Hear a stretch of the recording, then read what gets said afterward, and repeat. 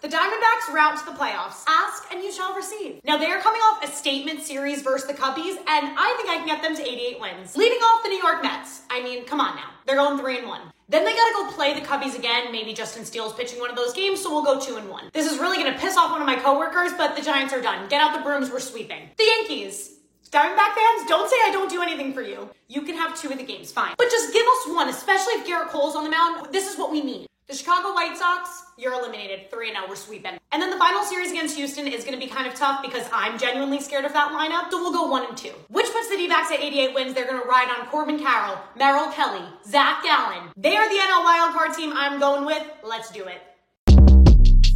Short Cast Club